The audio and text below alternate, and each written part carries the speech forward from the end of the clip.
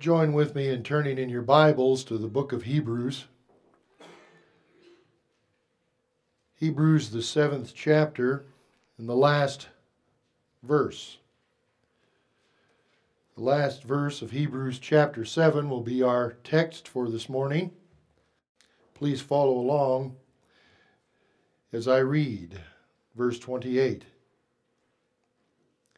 For the law appoints as high priests men who have weakness. But the word of the oath, which came after the law, appoints the Son who has been perfected forever. Shall we pray? Lord God, hear our prayer. We bow before you in our hearts and in our minds. And by your Spirit, we would approach you with due deference and appeal to you this morning, Lord, for your overarching care for what we do and say from the pulpit, we do and say from the pew, what we do and say in our fellowship dinner afterwards and our meeting. Oversee this with tender mercies and great grace. As you are our shepherd, we need leading. And so lead us even to Christ our shepherd, but this morning to Christ our great high priest. We pray this in Jesus' name. Amen. How much risk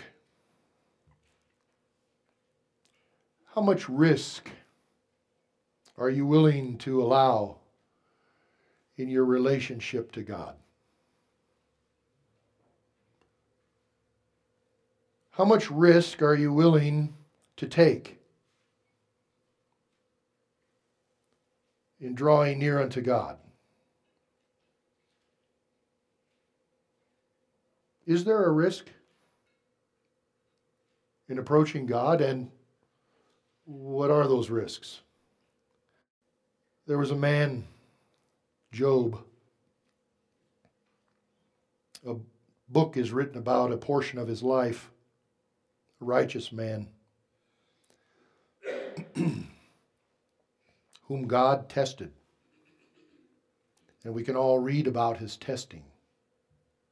We can all read about his trials, brought about by Satan, but by the permission of God, in succeeding waves of agony. Following upon that came his friends, 4 of them, who sat with him in his agony.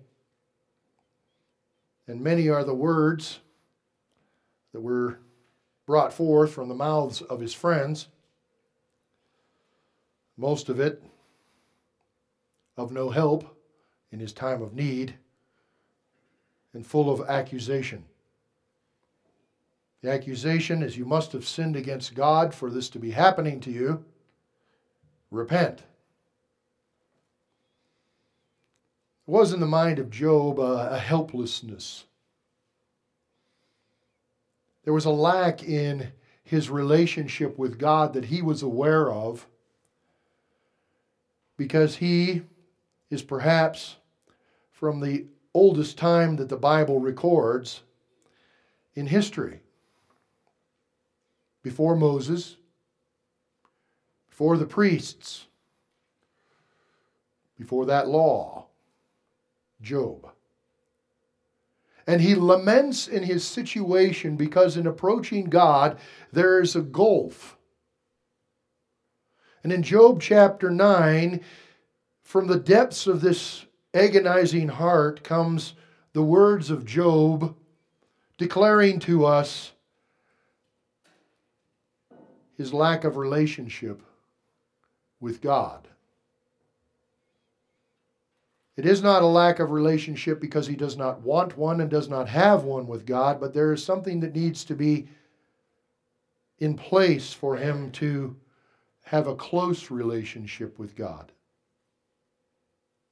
Speaking of his contention with God, he's asked himself in his own mind and his friends In essence, why is this happening to me? Why did I lose all my flocks? Why did I lose all my wealth? Why did I lose my children? Why did I lose my health? And he wants to speak with God. And in chapter 9, verse 32, Job says, "For he, God, is not a man."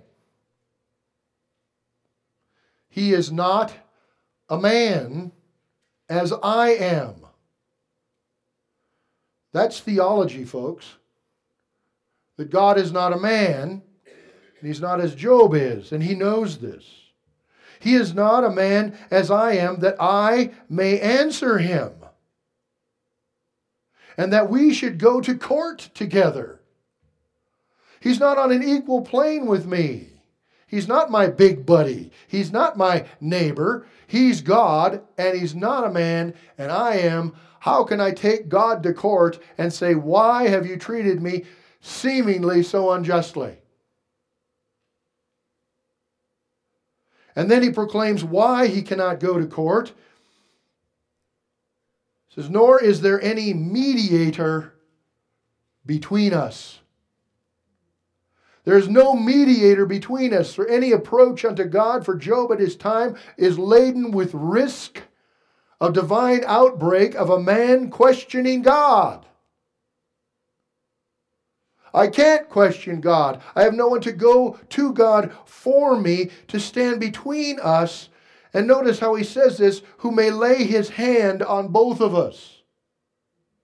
The picture is a courtroom. The picture is of two adversaries with two different views, and it needs a mediator to come between them, an intermediary, to put his hand on both of them and in essence say, "Come together."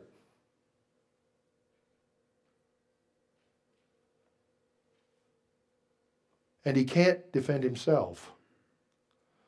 There's an ancient quote that's been attributed to many great men, to Abraham Lincoln, to Benjamin Franklin, to many others. It's been used in many places. Let's just say it's a good quote. It's a quote about the courtroom.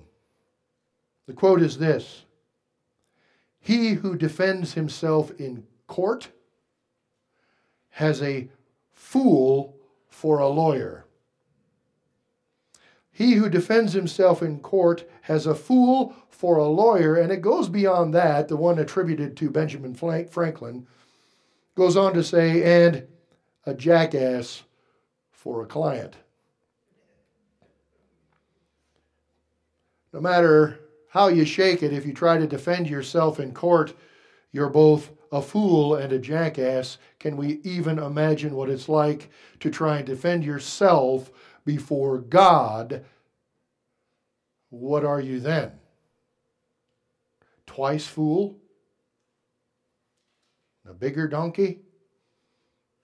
I'm not sure. But it's certainly a risk. To come before the living, holy God and question him, why is this happening to me? Throughout time, God began to rectify this situation that man has no mediator between himself and God. And at a point of history and time, a dispensation, an age of time, God raised up Moses.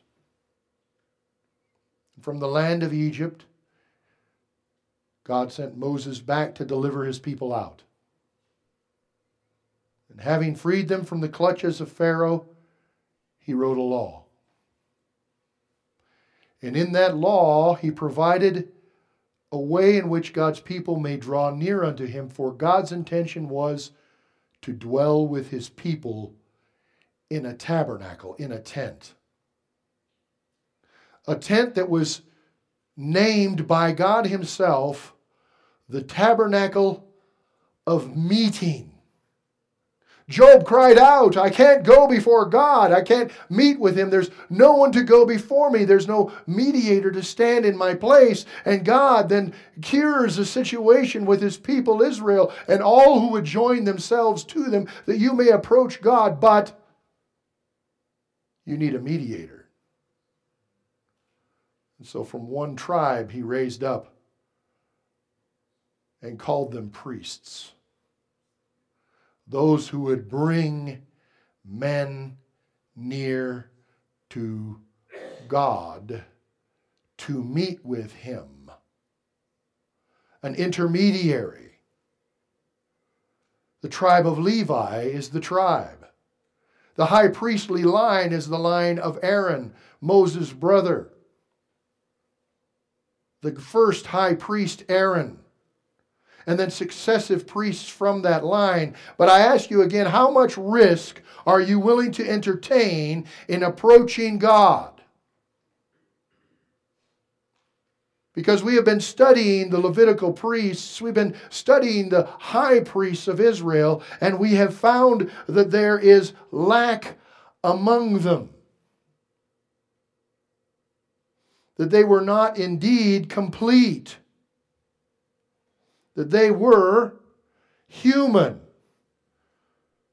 It is what Job was calling out for. I need a man to stand with me, someone who understands me. God's not a man. How can he understand me? How can I go before him? And so God provided men from a tribe, the tribe of Levi, to go before men and represent them to God. But they were indeed men, and they were indeed fallen men. Sinful men, as Hebrews reminded us, men who have weakness. They are subject to error, which then makes the approach of God by the people with them subject to greater, higher, hear me, risk. Risk. The risk is approaching holy God inappropriately. Without reverence, without doing what God has said one must do before one approaches him, lest God break out against him and you die. Job knew there was a gulf. He knew there was risk. And he begged, please send. And God did. But in sending these humans of the tribe of Levi, we find that they have failure and were prone to error. I want to take you back into the Old Testament, and I want to show you one of the early errors in the priestly tribes. I take you back to the time of the high priest Eli, a human priest who is subject to error. It is indeed true that human priests can err. And that's how you say that word. It's not err, it's err. Thank you, Dr. Pettigrew. I did it in church. Men err. They fall into error. And such was the high priestly ministry of Eli and his two sons, Hophni and Phinehas. I take you to 1 Samuel, the 2nd chapter. Take you to this place, and I begin reading to you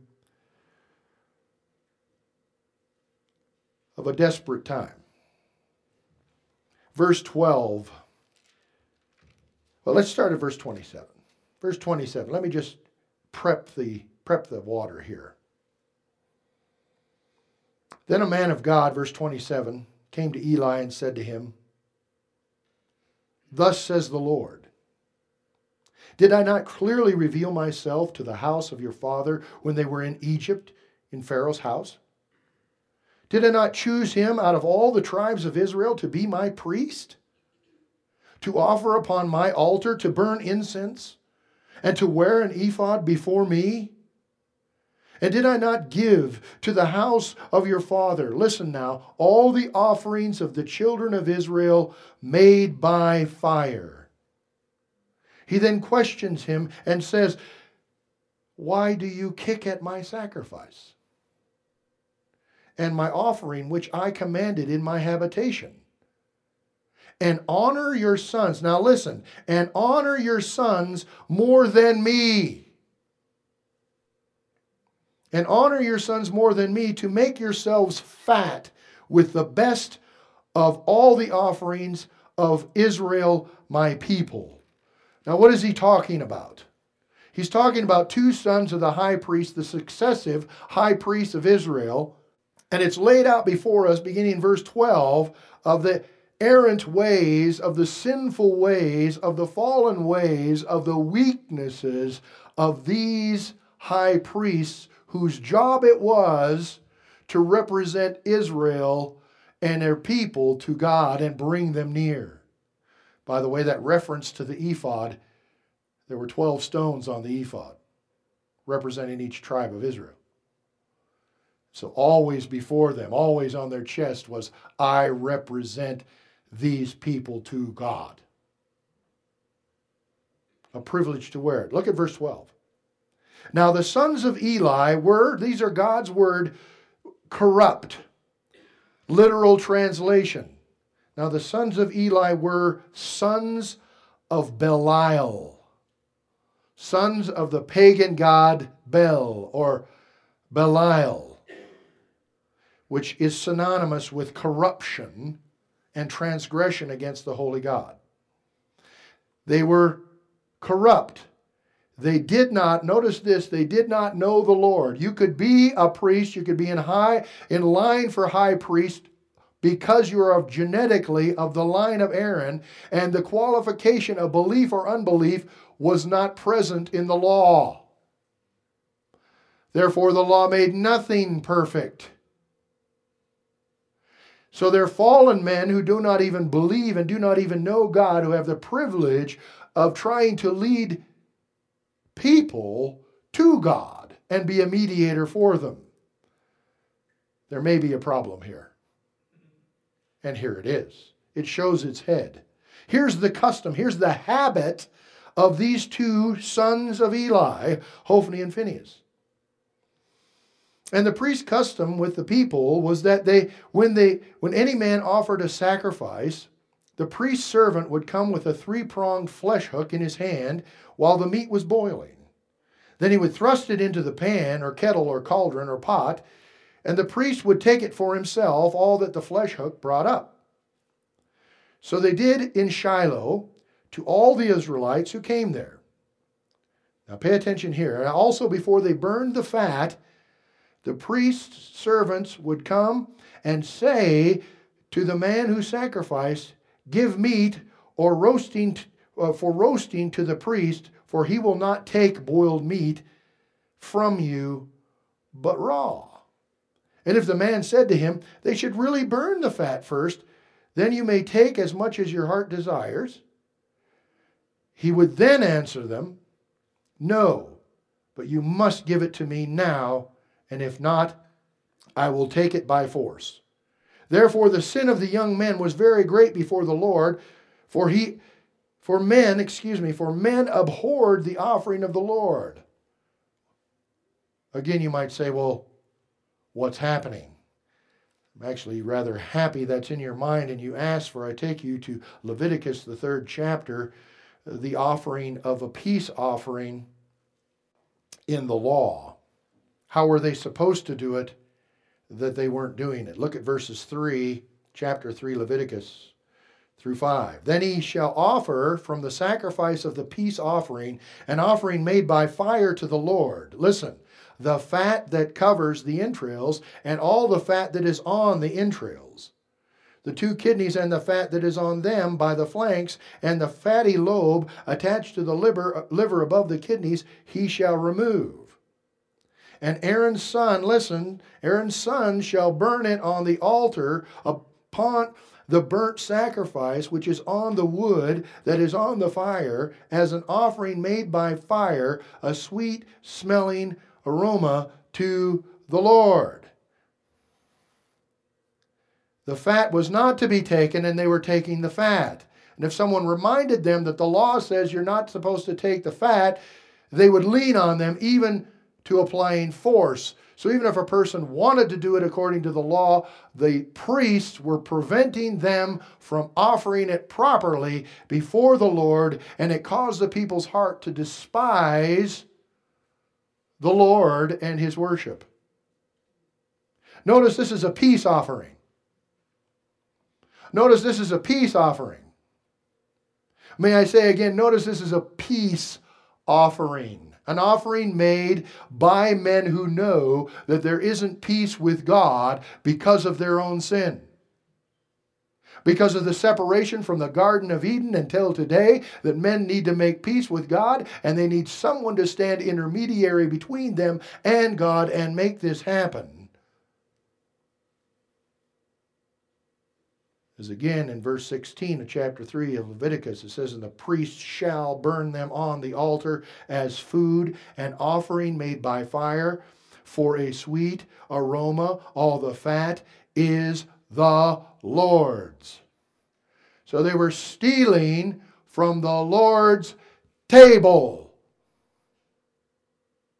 and causing the people to do that. So you can only imagine, if we even take it into our time, when those who have been given the charge of leading God's people to Him according to His way, and they decide, no, they will do what's best for them. They will grow fat on the people. They will take advantage of the people. They will do what God says right, wrong. And then they are responsible for that wrongness, and they cause people to despise it. Is there any wonder people have stopped coming to church?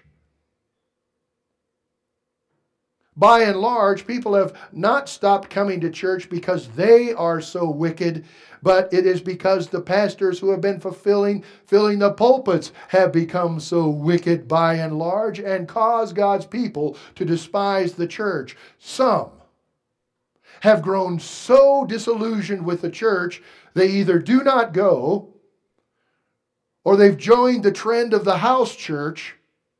Well, we'll just meet with us four and no more, or our family, or this small group, because church is so corrupt.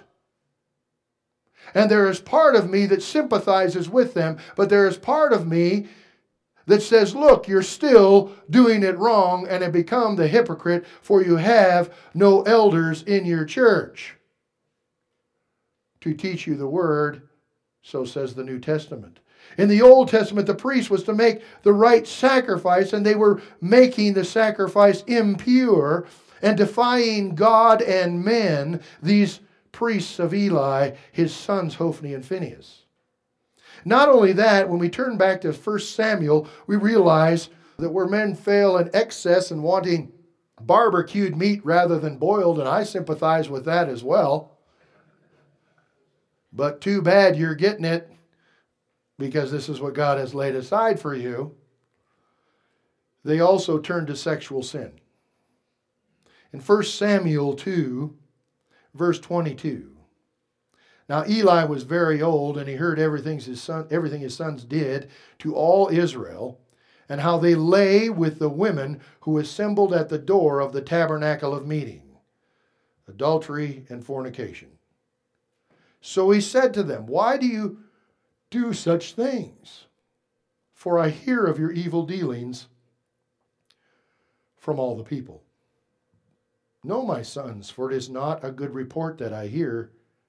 You make the Lord's people transgress.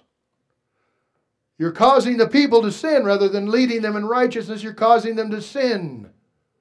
This weakness in the intermediary, in the mediator between God and man, is failing men and failing God and failing themselves in their office. There's got to be something better. Who will intercede? Well, even in the midst of this, and we understand this to be training for a high priest who will come, a one who can carry the load and the weight of righteousness to stand before God. And we find it even right here in the midst of this despair.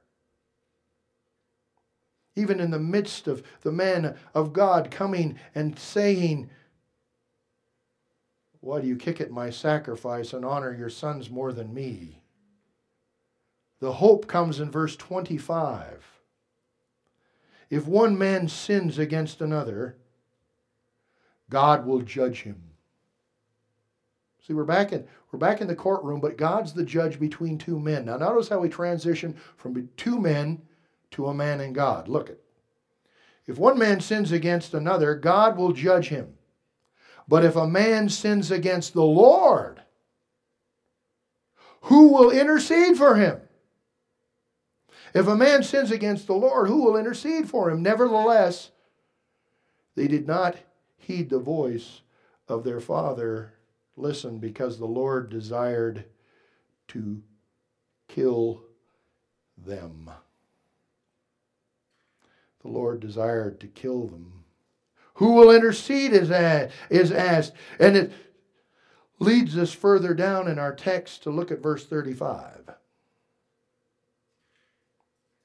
Then I will raise up for myself a faithful priest who shall do according to what is in my heart and in my mind. I will build him a sure house, and he shall walk before my anointed forever. And it shall come to pass that everyone who is left in your house will come and bow down to him for a piece of silver and a morsel of bread, and say, please put me in one of the priestly positions, that I may eat a piece of bread. Well, who is that? But this selfsame high priest that we have been looking at. Amongst the priests of the Levites, among the priests of men, they are incomplete. We could even say sin has made them to a degree incompetent. And that would have to apply to every man who fills any pulpit of God in the church age as well. There's an incompleteness, and there's only one who's complete, who does not have the weaknesses. For the law appoints, verse 28, Hebrews chapter 7, priests, high priests, men who have weakness. But the word of the oath which came after the law appoints the Son who has been perfected forever. How much risk do you want in your life? Do you want to go back to the priests of old? Do you want to look toward a mediator from the world of fallen men? Or would you have one like this? As we have discussed, the oath of God created a surety in a high priest in a better covenant. An oath that creates an unchangeable priesthood, verses 23 through 25. An oath that God appointed a fitting high priest for the people who would follow and come to him. And now today, God's oath appoints the perfected Son forever. The perfected Son. Let me read that again. But the word of the oath which came after the law, listen, appoints the Son who has been perfected forever. A forever priest, a forever Son. Forever and ever. Amen. This is exactly what we're getting to. The writer of Hebrews is fantastic. He's amazing in his ability to hold these ideas so precisely together and build on them, even from where he began. We have the word in English forever here, and the Greek word is eon. Eon of an age. We might say it's an age of a time, of an unbroken age. This word that we've studied before, and we've even looked at before, way back in Hebrews chapter 1. This is where he began. And now he is doubling back to it again, and he will be again, and he has again and again throughout this text been bringing this idea of an age of time to the forefront. A forever age, a forever eon. In this age, in the age before it, there was a risk in approaching God because of the finite priests in the time before. But in Hebrews, we began this book by reading, look at Hebrews 1:1. God, who at various times and in various ways spoke in time past to the fathers by the prophets, now listen, has in these last days spoken to us by His Son. There's the sonship again. By His Son He has spoken, whom, listen, He has appointed heir of all things, through whom also He, God, made the aeons, the ages of time. You might have worlds in your Bible, and that is good because worlds is where time exists. On earth, in the cosmos, the world, time exists. In the universe, it's a scheduled time, isn't it? We were just looking the other day, Vicki and I, when does the sun rise? It starts turning back toward the other direction of longer days, December the 21st, and we start looking, well, how many minutes there? And if you notice, if you're a watcher kind of like we are, that the mornings still keep getting shorter, but the evenings get longer in time, if you have a watch. With time, you notice, time keeps passing. Lengthening of days, shortness of days, and we live in time. And by the way, one of the nuances of this word in the Greek of eon is this. It is connected to the word that means to breathe. To breathe. Also, that which properly denotes that which causes life. Life lived in time. And then the container that contains the life and the time, which of course is the world, the cosmos.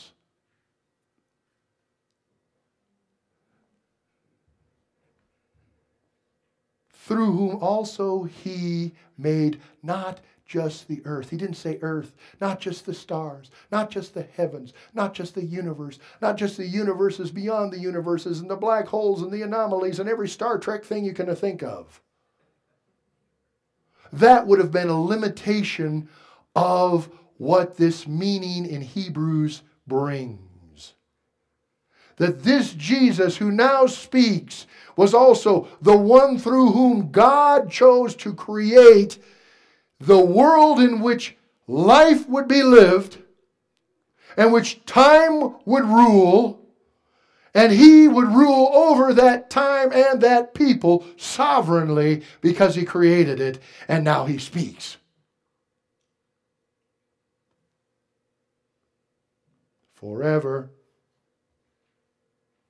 and ever and ever. So said Handel. Handel's Messiah, the Hallelujah chorus. Forever and ever. What does that mean? For ages and timeless upon time, He reigns.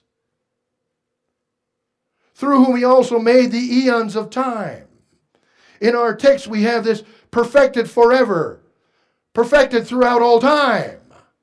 In Hebrews 11:3, we will get to this later, and I'll touch on it just briefly today. Same word, translated worlds. Notice verse 3. By faith we understand that the ages of time, the worlds, were framed by the Word of God. Jesus Christ speaks. God spoke. Jesus Christ speaks. By faith we understand that time was made by God. And everything that takes place on the world in the sphere of time is encompassed in this word. Verse 5 or verse 6 of Hebrews 5, we read, and he also says in another place, you are a priest forever, for eons,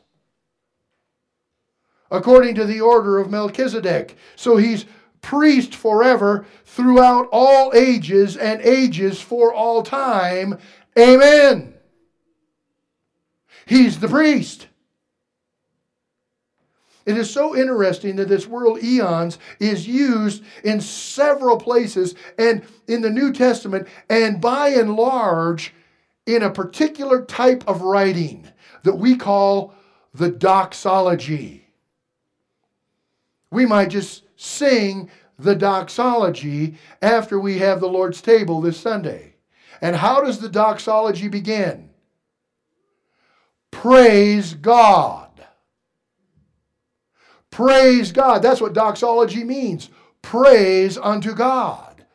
And in the doxological writings, in the praise writings of God's men who wrote Scripture, they proclaim eons of time and space and place. Galatians 1:3, Paul, grace to you and peace from God the Father and our Lord Jesus Christ, who gave himself for our sins, that he might deliver us from this present evil age, according to the will of our God and Father, listen, to whom be glory for ages and ages, forever and ever.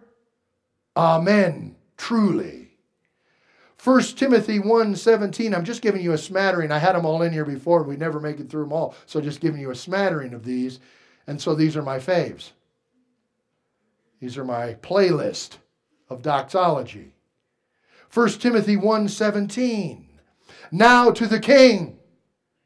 Notice how time is now going to be brought in. Now to the King eternal. Notice how unchangeableness comes in here. Immortal.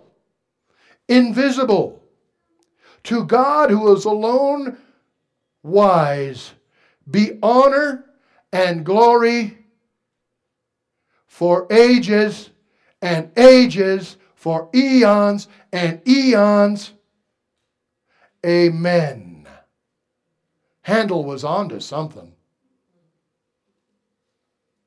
I hope we can handle it. That's for free.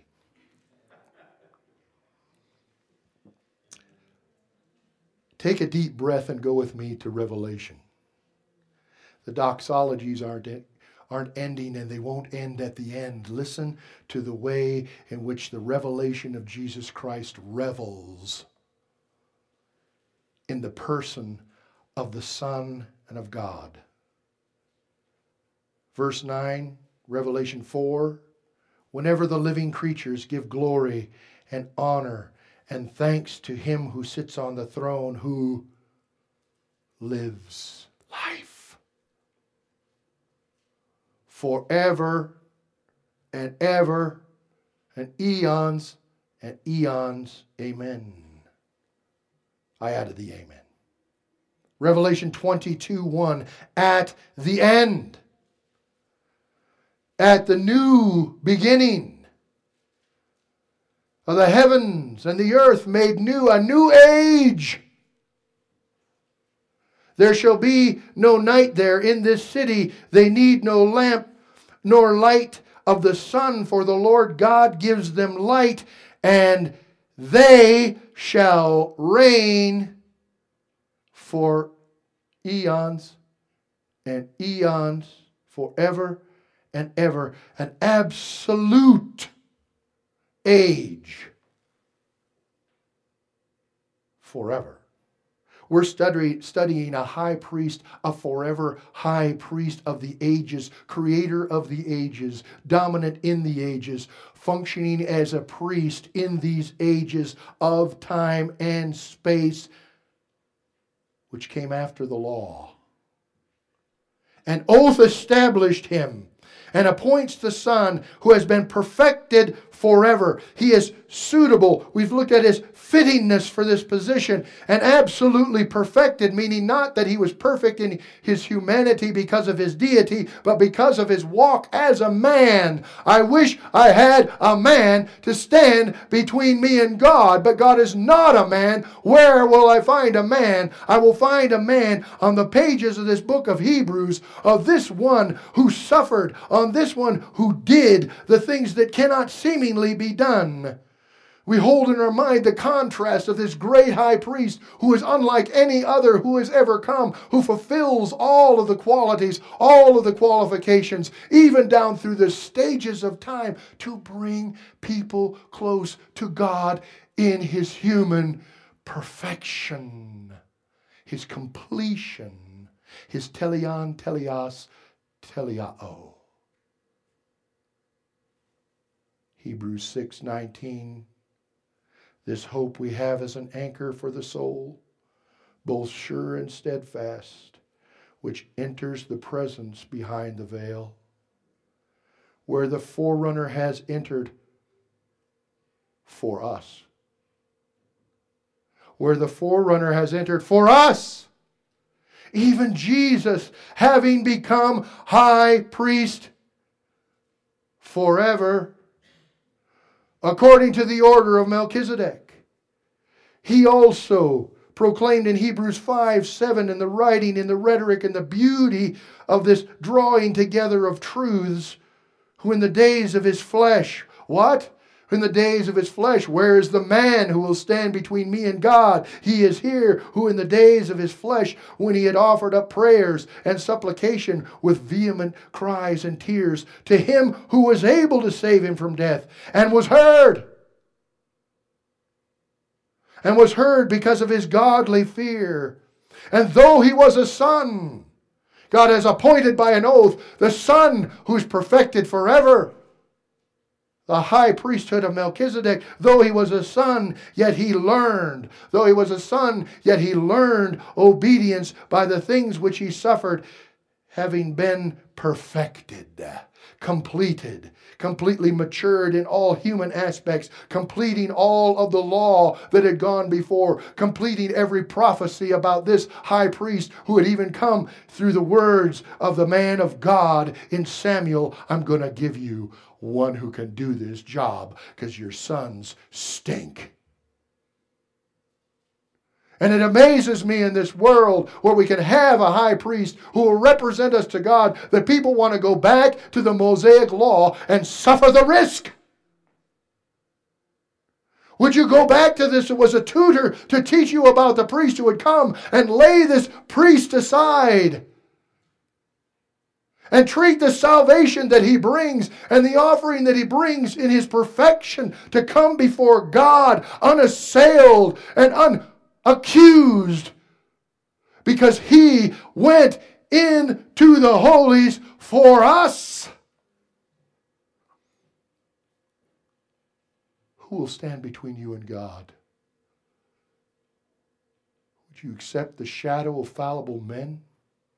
Would you return again to those things that were to lead you to a Christ who will do for you what no man can do, which means you can't represent yourself. If you try and be the high priest for yourself in this age, in this church age before God, you are going without Christ.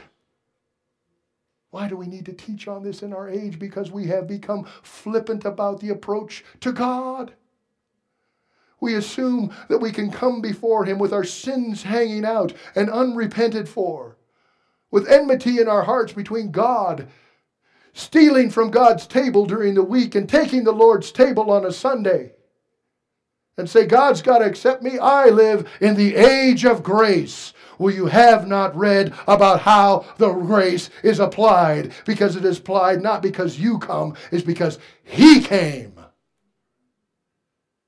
before God with both the right offering and as the right high priest. And he then can intercede. Who will intercede for me?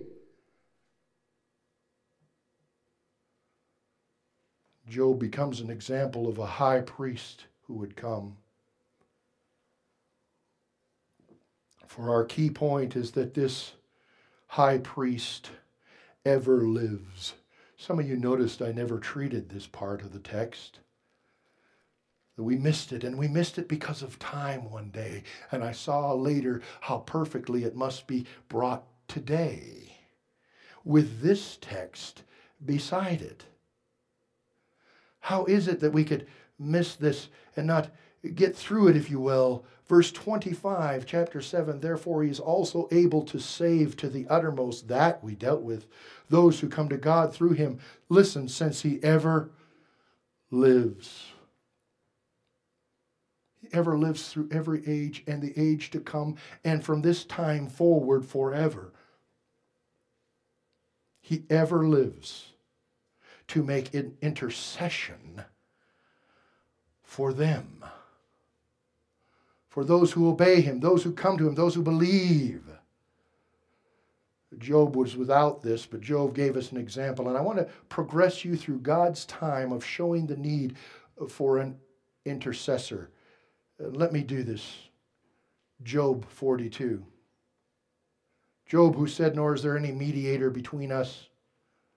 And then God had him become the first example of an intermediary, an intercessor. Chapter 42, verse 7 of Job. And so it was after the Lord had spoken these words to Job that the Lord said to Eliphaz the Temanite, my wrath is aroused against you and your two friends, for you have spoken of me what is not right. You've not spoken of me what is right, as my servant Job has. Now therefore, listen, take for yourselves 7 bulls and 7 rams. Go to my servant Job and offer up for yourselves a burnt offering. So here they are acting, if you will, like the fools bringing themselves to God, but God does not leave them there representing themselves. Notice what he does with Job. Notice what Job is honored with. Notice what Job does by way of exempling the work of a priest. Go to my servant Job and offer up for yourselves a burnt offering. Listen, and my servant Job shall pray for you. That's called intercession. Job in his finiteness interceded, but listen to this, for I will accept him. The 3 friends were unacceptable. They had not spoken what was right about God. Job was acceptable before God. So on the basis of the acceptance of Job, his friends are released. Watch, lest I deal with you according to your folly, because you have not spoken of me what is right, as my servant Job has. So Eliphaz the Temanite, and Bildad the Shuhite, and Zophar the Naamathite went and did as the Lord commanded them. See, that's wise. For the Lord had accepted Job, and the Lord restored Job's losses when he prayed for his friends. When he prayed for his friends. They had wronged him, and he prayed for them. They had judged him wrongly, and he prayed for them. Do you get what intercession is? Moses interceded for Israel many times, but this is a poignant time. Exodus 32:11. God says you have to get down off the mountain. He's giving Moses the law because the people are transgressing.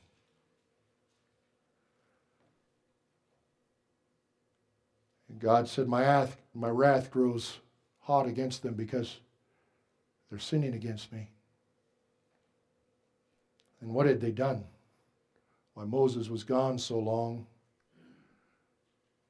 they approached Aaron, the high priest, soon to be, and said, make us a god. So Aaron said to the people, take the gold off of you and bring it to me. And so they all snapped the gold off their earrings and brought it to Aaron. And Aaron cast it and molded a calf and brought it out of the fire. And they bowed down to worship the calf, saying, this calf brought us out of the land of Egypt. And the wrath of God burned hot, for they denied his works, and said that an idol had done them. And then Moses pleaded with the Lord his God and said, listen, this is so important to understanding Hebrews. Lord, Moses said, why does your wrath burn hot against your people, whom you have brought out of the land of Egypt with great power and with a mighty hand? He pleads, why should the Egyptians speak and say, he brought them out to harm them, to kill them in the mountains, and to consume them from the face of the earth? Moses appeals like in a court of law, turn from your fierce wrath and relent from this harm to your people. What is the appeal? What law does he turn to? He turns to the person of God and the word of God in the covenant promise of God. Watch. Remember, Moses says, Abraham, Isaac, and Israel. Jacob, who you renamed Israel.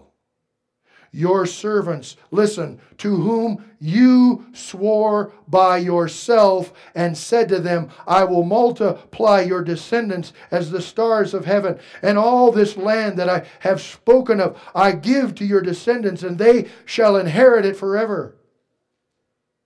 Remember your covenant promise. So the Lord relented from the harm which he had said he would do to his people. Who can make peace with God? You sinners! Who can stand before the wrath of God and placate him? Not Moses. Moses interceded. The promise of God made by himself for Israel themselves is the basis of their release, of the mercy he shows. Because the name of God is connected with the promise of God. Don't let them say this about your name. Protect your name by preserving your people. You know, when you come to God and you want a mediator to go before God, do you send him with your list? Okay, going into trial, you're going to represent me. I've got a list. I've been pretty good. I'm better than him. I've been keeping track. I'm better than most of those Christians. I mean, I call myself a Christian. I am a Christian, but I'm a good Christian. I do the Christian stuff. Now take this in and intercede for me. You're playing the fool. On what basis do we want an intercessor interceding? Listen to the prophet Isaiah 53. This messianic prophecy that also is a prophecy of an intercessor. Isaiah 53:12, therefore I will divide him a portion with the great, and he shall divide the spoil with the strong. Why? Because he poured out his soul unto death. And he was numbered with the transgressors. He wasn't a transgressor. He was numbered with the transgressors as he hung on a cross with two thieves. And he bore the sin of many. Listen, and made intercession for the transgressors.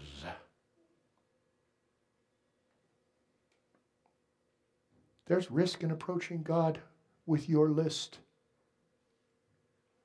But the intercessor approaches with his own sacrifice, made once for all. And he approaches God, and you with him. Not with your list of things done, but with a list of things Christ did. Hung for our transgressions. And based on the promise of God, if you believe on the Lord Jesus Christ, you shall be saved. According to the new covenant promise. If you're standing there with a great high priest, you beg him to remind God of his promise. And you remind him you don't deserve the promise. You don't deserve the promise of life everlasting, forever and ever. You deserve hell and punishment and pain forever and ever. Lord, remember your promise.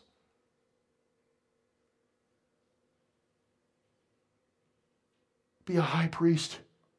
Bring the blessing. In Numbers 6, every priest was to bring this blessing. I realize there's a sect of so-called Christianity that's stolen it and try to act as priests. This was to be done under the Mosaic law, and it points to the coming high priest. Listen. Numbers 6:22. And the Lord spoke to Moses, saying, Speak to Aaron and his sons, saying, This is the way you shall bless the children of Israel. Say to them, The Lord bless you and keep you. The Lord make his face shine upon you and be gracious to you. The Lord lift up his countenance upon you and give you peace. How can we have peace? With God. So they shall put my name on the children of Israel, and I will bless them. Let me sum this up with some words from Hebrews and then from John. Hebrews 7:19, for the law made nothing perfect, nothing complete. On the other hand, there is the bringing in of a better hope through which we draw near to God. That better hope is based on a better high priest who serves and ministers a better new covenant through which we have peace with God. For he ever lives to make intercession for those who come to him and obey him. John says it best, and I close. That means don't close your mind. That means open your mind to this. It's the good stuff. John says, love has been perfected. Guess what Hebrew or Greek root that is? Teleos. Love has been completed among us in this, that we may have boldness in the day of judgment. But there's risk in approaching God. Yes. Without an intermediary, Jesus. But love has been perfected among us, completed among us in this, that we may have boldness in the day of judgment. Because as he is, so are we in this world. In this world, we are as he is. There is no fear in love. There is no fear in love. Are you afraid of approaching God?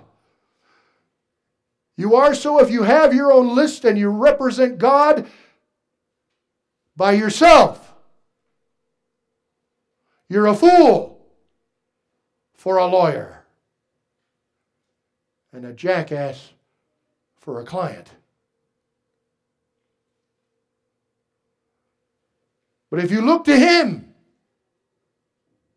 there is no fear in love, but perfect love casts out fear, the fear of approaching the holy God, who is a flaming fire, but who is the God of grace, a God of mercy. As He is, so are we in this world. There is no fear in love, but perfect love casts out fear. Listen, because fear involves torment.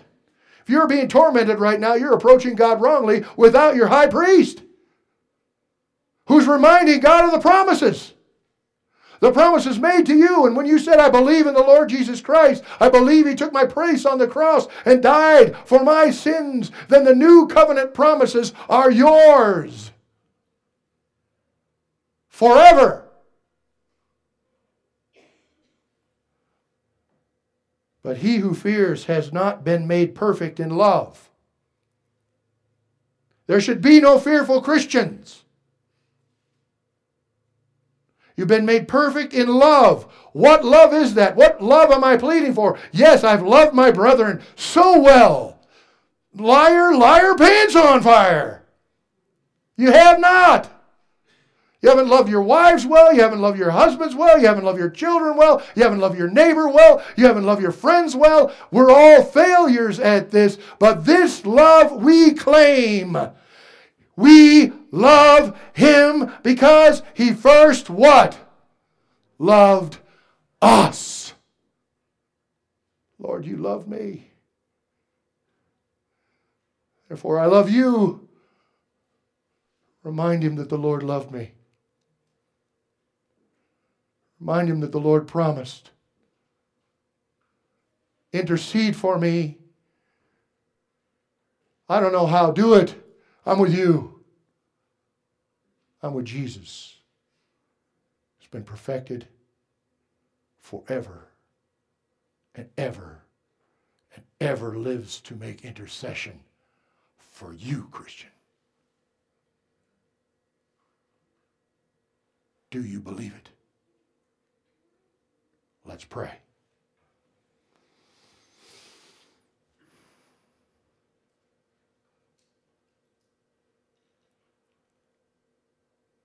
Father God, we who are bound by this time that you have made, pray.